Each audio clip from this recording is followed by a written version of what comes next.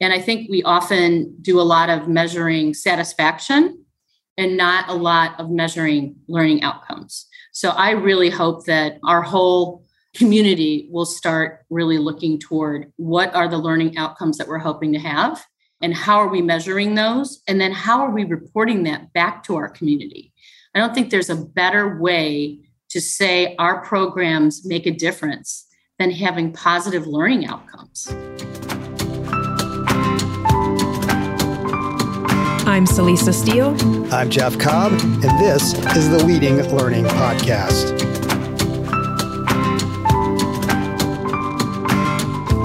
Welcome to episode 311, which features a conversation with Deborah Zapladil. Deborah is Vice President of Learning at the American Society of Association Executives. ASAE is a professional society with more than 44,000 members. ASAE educates and develops association professionals at all stages of their career.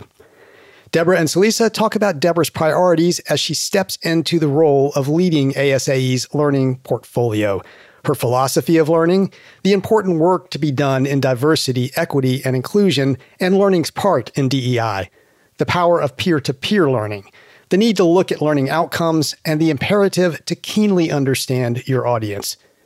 Deborah and Celisa spoke in May 2022.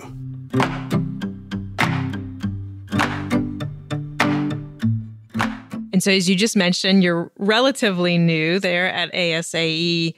What are your priorities as you're coming in as Vice President of Learning, and how did you arrive at those priorities? Right. That's a really good question because there's so many things that hit you when you walk in the door in a new job.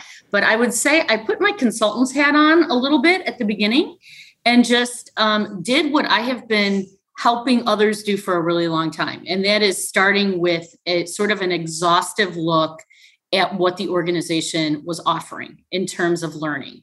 We looked at it from many different lenses, the audience it was serving, the price points to members and non-members. Was it connecting to the CAE domains? Were there things that needed to be changed about the programs? And everything that we've done as we're looking through this, we're revisiting assumptions on every existing program because it's 2022. It's not 2019. It's not, 2020 or 2021 when we were in the midst of this, heightened pandemic state. But everything is being looked at in a completely different way in terms of just making sure that it's going to resonate and that it works for the members first and foremost, and then of course for ASAE as well, and that it makes good sense to be offering the things that we're doing and all of those things. So I think that's a really important part for whether you're new in a position or you've been in a position for a long time, is to have the discipline to really revisit what you're offering, who your audiences are that you're serving, who are you serving really well, and who have not really been engaged in the association and its products and services and programs for a long time. So that was a really big piece of things. And in many cases, we've been redesigning programs and products. So I think what you'll see toward the end of the year is a new look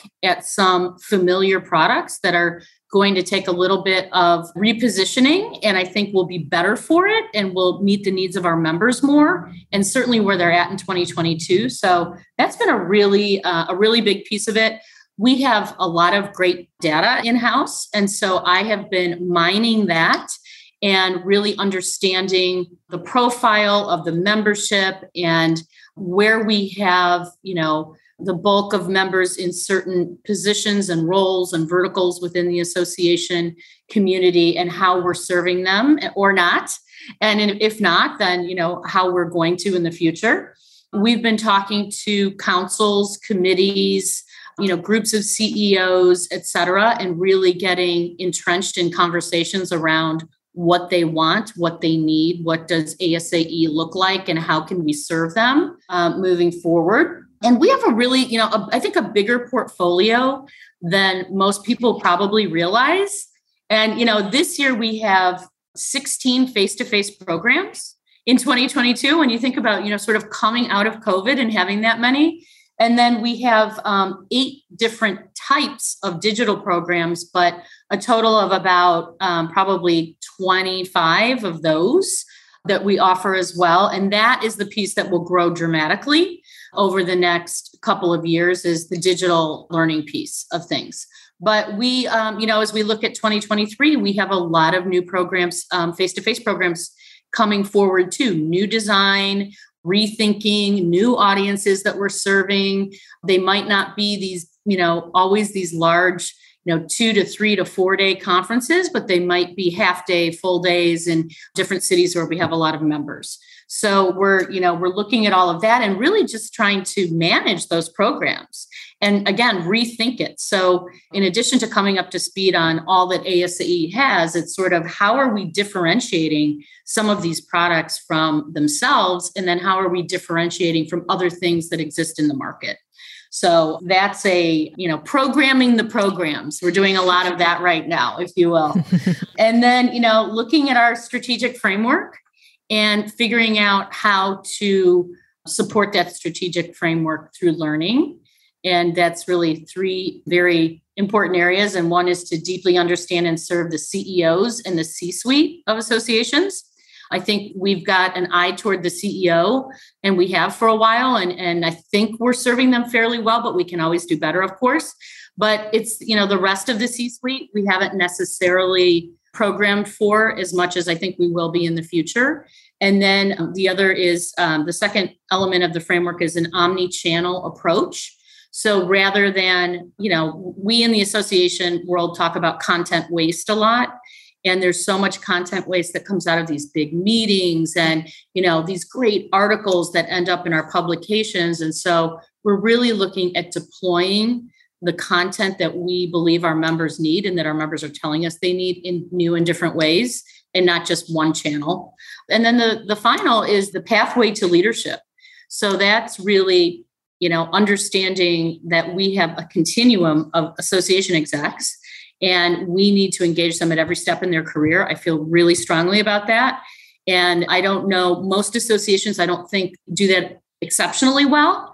I think, we tend to focus on the leaders. And then I think we've gotten very good at focusing on emerging professionals as a community. But I think there's a whole swath of people that are in that midpoint of their career that start to feel disengaged, or they feel like, well, I'm not really at the CEO level yet, but how do we help them get there if they want to get there? And if they don't want to go that route, how do we help them be the best specialist that they possibly can in the area that they choose? Well, it sounds like that is plenty to keep you busy for your first few months and beyond. But it makes a lot of sense to start with basically sort of that audit and that really hard look at, what is ASAE offering, and then questioning those assumptions to make sure that what's out there is what it needs to be to serve the community that you're serving. So kind of, maybe one step away from ASAE specifically, although of course that's going to be a good point of reference for you, but I'm just curious about your perspective on the role that lifelong learning, professional development, continuing education, the role that those kinds of things play in society in general, and then also the role of organizations like ASAE that provide that education and that learning. So it's a big, broad question, I know. Right. It is. Well, I'm a big believer in lifelong learning, and I don't know that any of us can stay relevant in today's society without continuing to learn and evolve. So I think that ultimately the onus is on everyone to figure out how to do that. And if it means that you're not getting that through your organization, I think we have to go out there and we have to be proactive about seeking those opportunities to learn new things and to think differently and to challenge the old assumptions that we have. So I think it's extremely important. One of the things, there were so many awful things that happened, of course, because of COVID. But one of the things that I think we learned is that we can democratize learning more than we ever have. And so it's creating access that, we haven't had before for some of our members, and, those in underserved communities and those that need, special access, et cetera. And it's just something that is so important for an association to understand how to, in my humble opinion, really reach people in many different ways, because otherwise we are leaving people behind. And we can't, as a professional societies or trade associations, we can't leave people behind. If we want our professions to thrive, we have to figure out, how do we not just look at, revenue and good learning outcomes, but how do we make sure that everyone has the ability to access learning and growth and be able to evolve? So I think it's really, really important. And I think, again, there's so many ways to consume learning, which is good and bad for those of us who are in learning, right? So on the one hand, for consumers and for the people out, the learners out there in the world, it's wonderful, because now there's learning at every price point. There's learning that doesn't cost a penny. And then there's, very sophisticated learning that you have to be much more invested in terms of time and financial resources. So I don't think there's any excuse not to learn. And if we're not trying to learn, we're just not going to continue to stay relevant. And I think, again, what associations need to do is we need to stay relevant so that our members can stay relevant. And I think that's where the harmony comes in, is, we're relevant, and so we're keeping them relevant. And it very clearly ties to learning, very clearly ties to the mission of associations, the way you're describing it, that it is about serving that profession or that industry or that community. And it's right in there in why you exist in the first place. Right. And I think, for most associations, we have to look at learning through a lot of different lenses. And, one of the lenses is, how do we serve the mission or the strategic plan or the strategic framework or the key objectives? That's huge. And we do a lot of that at ASAE. We're always going back to our strategic framework and tying, what we're doing to the strategic framework. And I always will tell other learning professionals out there that if you can, if you have a great idea and you can tie it to your strategic plan or your mission, then you have a much better chance of that succeeding and getting, the green light and getting support and funding and all of those things. So that's really important. But then there's also, in many cases, the learning component of an association has a financial responsibility back to the organization. And I think that's a bigger challenge right now because of COVID and, many associations having lost, their big revenue driver for a couple of years. And so, I take that very seriously. We're stewards of other people's money and trust, and we have to use it wisely. And I think if programs are underperforming, if there's no market for something, we have to be able to make those tough decisions, because otherwise we have people that aren't going to the program, aren't interested in the content, supporting those programs with their dues dollars. So I think it's really important that we're shrewd and we're taking a really deliberate eye toward everything we're offering right now and making sure that it's hitting the mark. And we're going to all be trying things that won't work. And certainly we know that at ASAE, we are not going to hit the nail on the head every single time. But we've talked about this a lot internally, and we want to do things differently. And the essence of it right now is that because of COVID, we all sort of have permission to do things differently. And so some of the things that we've always done, or some of the ceremonial things, or the things that have always been part of our association culture, we're looking at and saying, is there a different way? Is there a better way to do this? And I think the world has given us permission. And I would, ASAE, we always feel like, well, if we try things and we can be transparent about what's working and not, we give others permission. We give association executives permission to do the same. So it's really important right now to be experimenting and thinking differently and knowing that, you're not always going to hit the mark, but hopefully you're going to have a few really, really good ideas in there. At Tagoras, we're experts in the global business of lifelong learning, and we use our expertise to help clients better understand their markets, connect with new customers, make the right investment decisions, and grow their learning businesses. We achieve these goals through expert market assessment, strategy formulation, and platform selection services. If you're looking for a partner to help your learning business achieve greater reach, revenue, and impact, learn more at tagoras.com/services. So you've shared some about the portfolio at ASAE. You mentioned those 16 face-to-face. You have these 8 different types of digital products. It's a big portfolio. I'm just curious to know how you plan to think about, what you offer and why, and what you might add and what you might need to sunset over time. Well, I think every association needs to be open to sunsetting programs. And that is, that goes back to if you're seeing a decline either in the quality of the program or in attendance, you have to stop and ask yourself why. And in some cases, it's reinventing those programs. And in some cases, it is sunsetting those programs. And that's just what we have to do. We have to be able to make those decisions. I'm not saying it's easy because particularly in the association space, we have committees and boards of directors and, all of these additional folks that are involved that, may have conceived of these ideas. They might have been the program or the product that they brought to the table. And so it can be very political. It can be difficult to sunset products, even when all the metrics show us that we should. So I think that's just one of the things that we need to, always be thinking about. But when it comes to adding, we are looking at ways to make sure that the content that we believe and that our members are telling us is relevant, to their work. And right now, that those are positioned in a way that they can be successful. So we know that not every content area and not every audience that we have can support a 2-day conference at a conference center or a convention center. And so we're not going to build it that way. So I think we're being really deliberate about, as we look at rolling on new content, how are we doing that and what's the right modality for it? And then, we're definitely going to be building up online.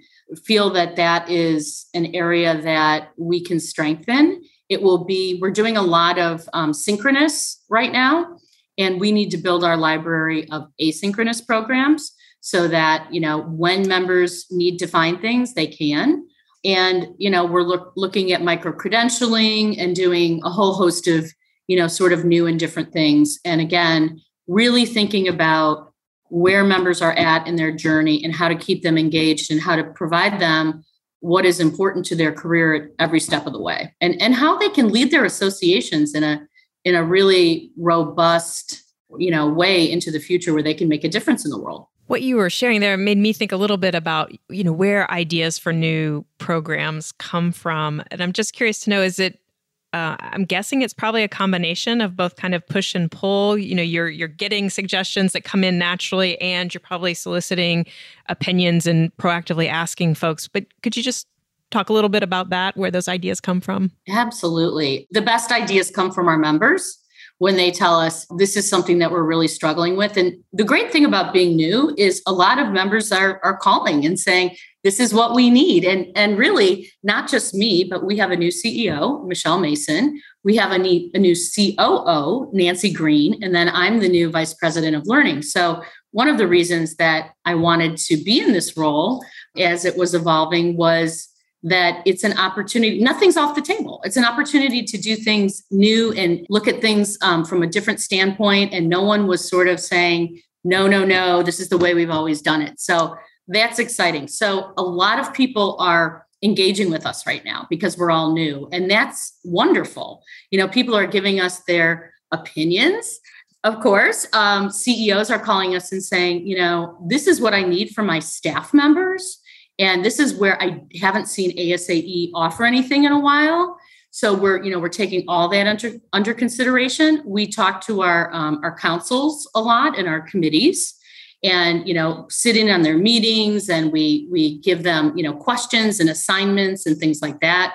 We're also doing a lot of collaboration right now, which I think that was tough during COVID. I think collaboration took a little bit of a beating across the association community and every community, frankly, because we were all home. We were somewhat siloed. And so now we're really having really, really fantastic cross-product meetings where, I'm talking a lot to the foundation about research and associations now, AN and learning, are looking at how we can collaborate on, content and really pulling out a content strategy more than just a series of one-off programs, research projects, articles, et cetera. We're really looking at a more holistic approach to how ASAE can address some of these. But we're always talking to customers and members. I say customers, meaning everyone from a member to a non-member, because I think it's very important to continue to talk to non-member customers. But we're always asking, what is it we can do better? And I love hearing from members and having conversations. And not everything has the ability to be implemented. And again, we have to go back to, in some cases, they're great ideas, but we just don't have the market. Or we're serving that market really well with another product, and we just feel like adding a new product for that same, group of individuals or that same sector of our market won't benefit the program that exists, et cetera. So again, it's just a series of looking at a lot of data points, looking at what we have, complementing what we have with what we don't have. So if you can imagine a grid in your mind of, first we start with sort of the CAE domains and what are we offering against the CAE domains, and then the professional practices manual that many people know. And then what are we offering for those at the, early stages of their career, the midpoint, the senior point? What are the prices that we're offering? And where we see real opportunity is sort of that early to mid point of the career, where we can really help newer or mid-level association professionals advance. And so we're really going to try to do that. And I have such a strong belief that as we look at demographics of associations in general, we know we have to pull in new members, and, we have to get those younger professionals or those who are newer to the profession in some cases that are, not right out of school or necessarily young, but they've, it's a second or it's a third career. But those are the people we need to pull in. So unless we are comfortable with our association shrinking over time, we need to engage those folks. So that's what we're trying to do.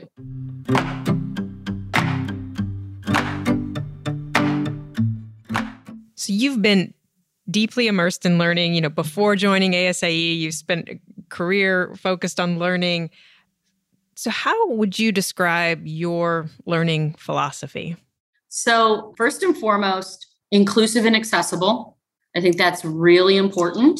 We at ASAE, we have a big philosophy that is living and breathing around DEI and conscious inclusion. So that's something that we're looking at from every standpoint you can imagine and really trying to advance that. So I'm a very big believer in that.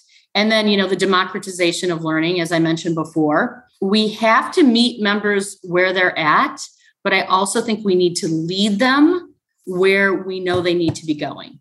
And, when all we do is ask members what they want, we might get a lot of the same answers of, what we're already doing. It's that whole, if we asked people, I think it was Henry Ford that said, if we asked people what they wanted in transportation, they'd say a faster horse, right? So sometimes members and those out there in the community don't know what they want until they see it. So I think we can't limit ourselves to, well, this didn't come back on the survey. We have to always have our eyes and ears open and really think about what's happening in the world. I mean, this is one of the ways that I think all the time. If I watch the news or I read an article on something, I think, how does this affect the communities that I serve? How do we draw a dotted line relationship or a solid line relationship in some cases to some of the things that are going on out in the world that perhaps our members are not paying attention to yet, but we know will impact them sooner rather than later. And so we need to prepare them. And sometimes it's that unrealized need that associations have within their members. They can see that something is evolving and coming toward the profession, but the members aren't always there yet. Now, we have really savvy members because they're all association professionals and they're all doing this work. So I am not suggesting that our members don't know what's coming at them, but I do think it's the responsibility of an association and learning certainly to ask members what they want and then, have that eye toward the future, reading the tea leaves and saying, how are the things that are going on in the world going to impact associations? So that I appreciate the sort of big picture philosophy, that conscious inclusion, the being accessible, the diversity, equity, inclusion piece. That all makes a lot of sense, especially with that sort of association lens on it, and just how much of sort of a family and wanting to be what you can be for the entire industry or profession or whomever you serve. So that's at the philosophical level. At maybe more the practical level, what have you seen be kind of the key effective ingredients in learning? Like, what does it take to really help adults learn and learn well? Well, I think engagement is, absolutely number one.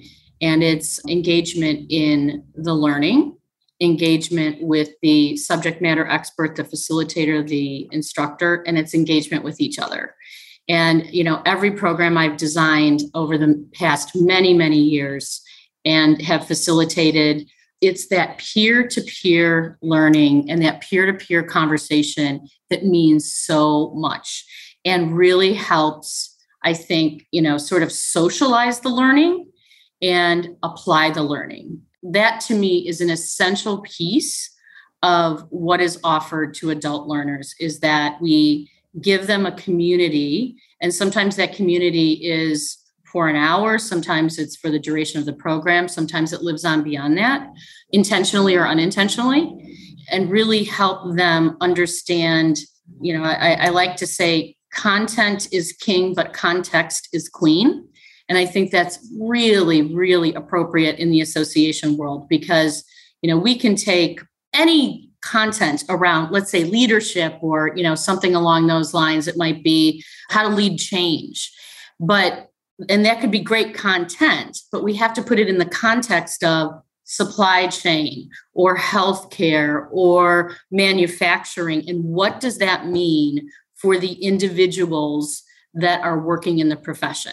How do you affect change? So I think, relevancy is so important in learning, and everyone wants to feel understood, and everyone wants to feel that those who are helping to lead them through the learning understand where they're sitting and where they're intending to go. So I think a lot of that is extremely important. And then right now, I just think it's really thinking about where we are in 2022 and what our members need of us. And I have seen some associations go back to sort of, okay, now we're going back to 2019. We're going to do things the same way we have.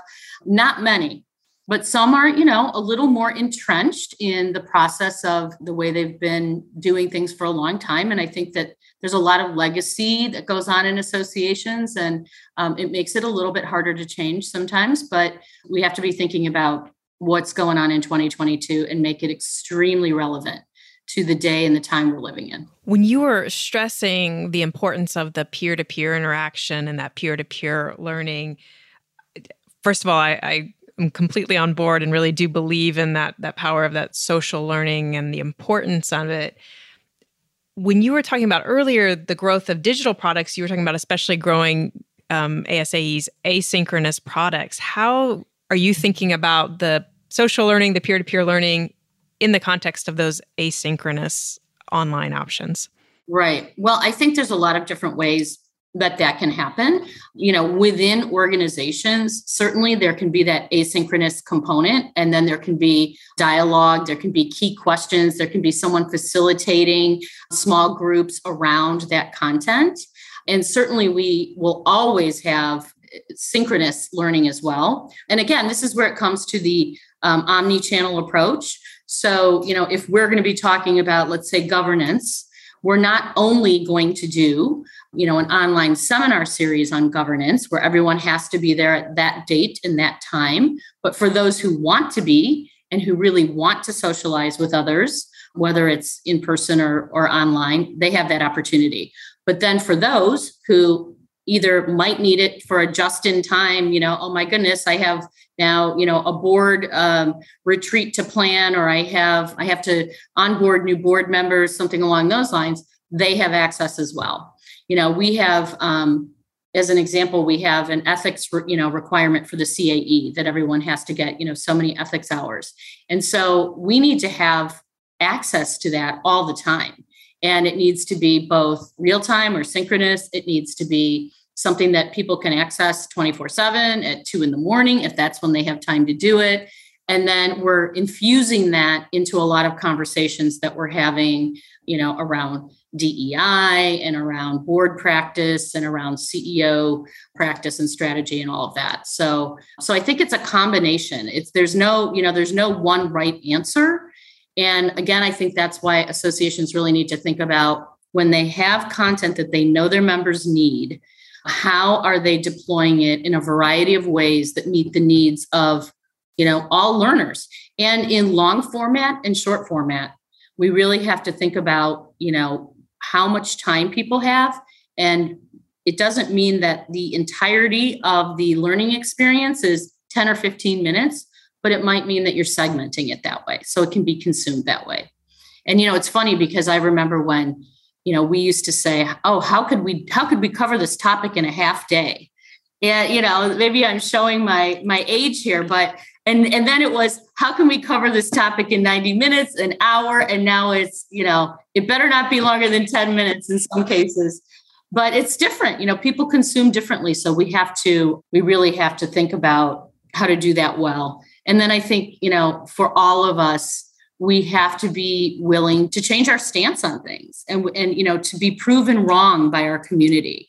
And that's okay, right? Things evolve. It doesn't mean that your last position, the stance you took on something was wrong, but, things have evolved. You've gotten more knowledgeable. And I think the more knowledgeable we get about learning and about the association community and how we can serve people better and, the practices out there, the better we are.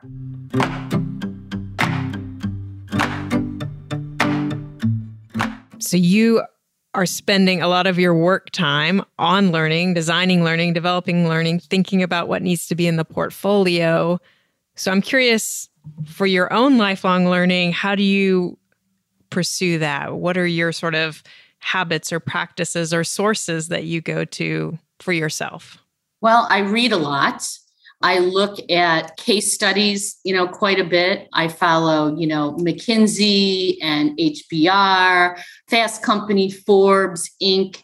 And I'm very interested in what is going out, sort of in the macro community, what's going on out there and how that relates back to associations and how we can, again, help prepare associations better. So I think that every piece of anything that you consume gives you a different perspective on things.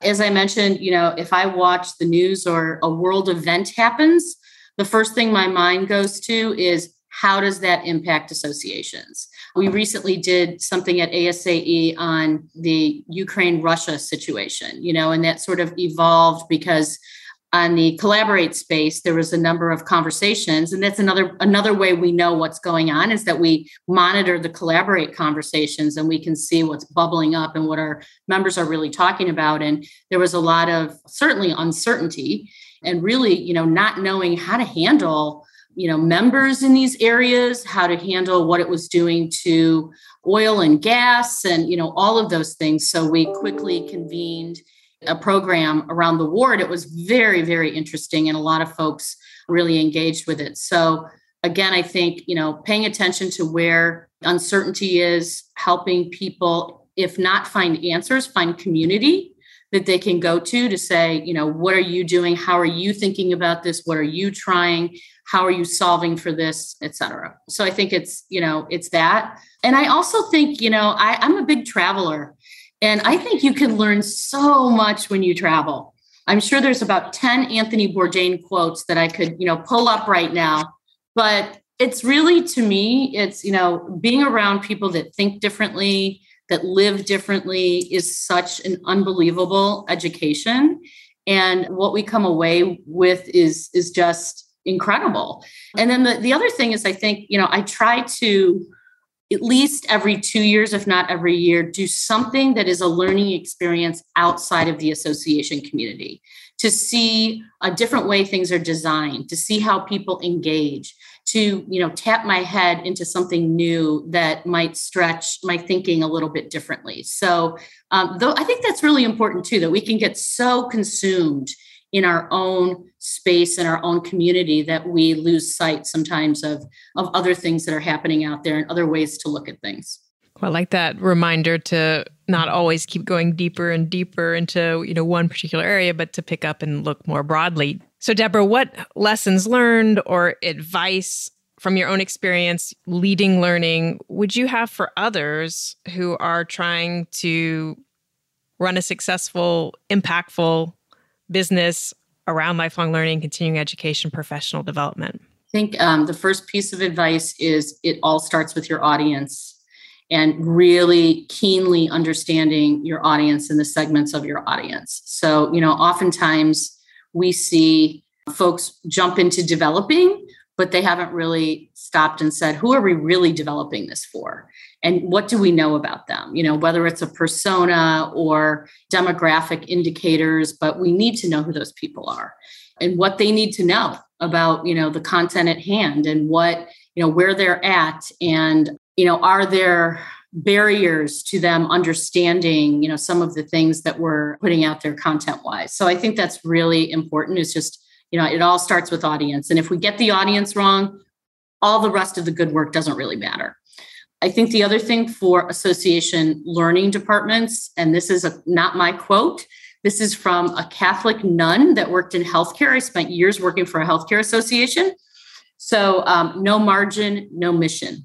And I think that's really important for all of us to remember is that even though, we're not for-profit entities, we're not for profit, the positive bottom lines that we can show from learning products funnel back into the association for new technologies and new product development and new ways to keep, again, ourselves and our members relevant.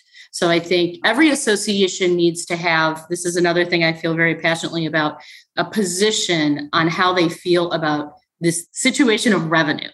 So in some associations, it's sort of an ugly word. We don't talk about revenue because when it comes to learning, because most of their revenue comes in through membership, or most of their revenue comes in through sponsors or the trade show or et cetera. But I think it's important to have those discussions and be extremely deliberate about those discussions and decisions that follow. Because if we're on the same page about our education and our learning products need to produce a bottom line that will support other things, it helps us make decisions about what we can and can't do.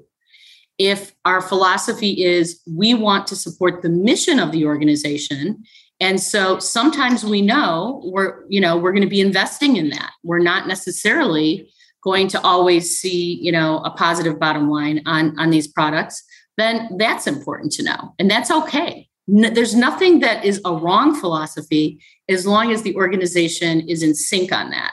And I think that oftentimes the board might be thinking differently than a committee, than a CEO, than, a department head. And it's so important that everyone is on the same page because only then can you have a really healthy learning department and learning portfolio.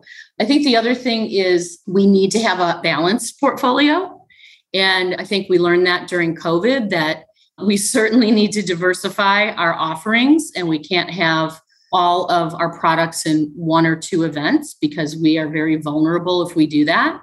And we also know that, the possibility of being shut down exists, which we could never have imagined. And so it only helps us to build up digital products and digital assets in addition to face-to-face. I've never thought face-to-face is going away. I don't think it ever will. We had a conference earlier this week. We had hundreds of people there.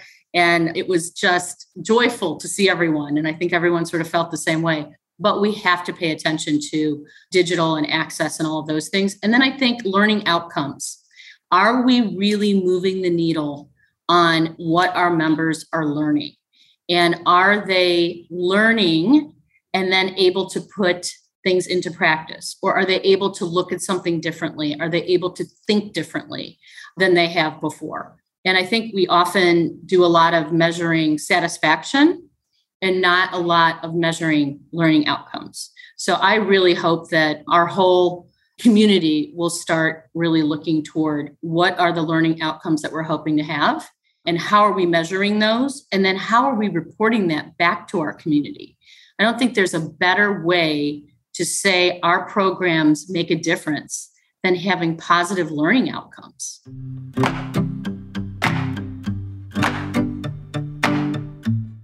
Deborah Zapladil is Vice President of Learning at ASAE.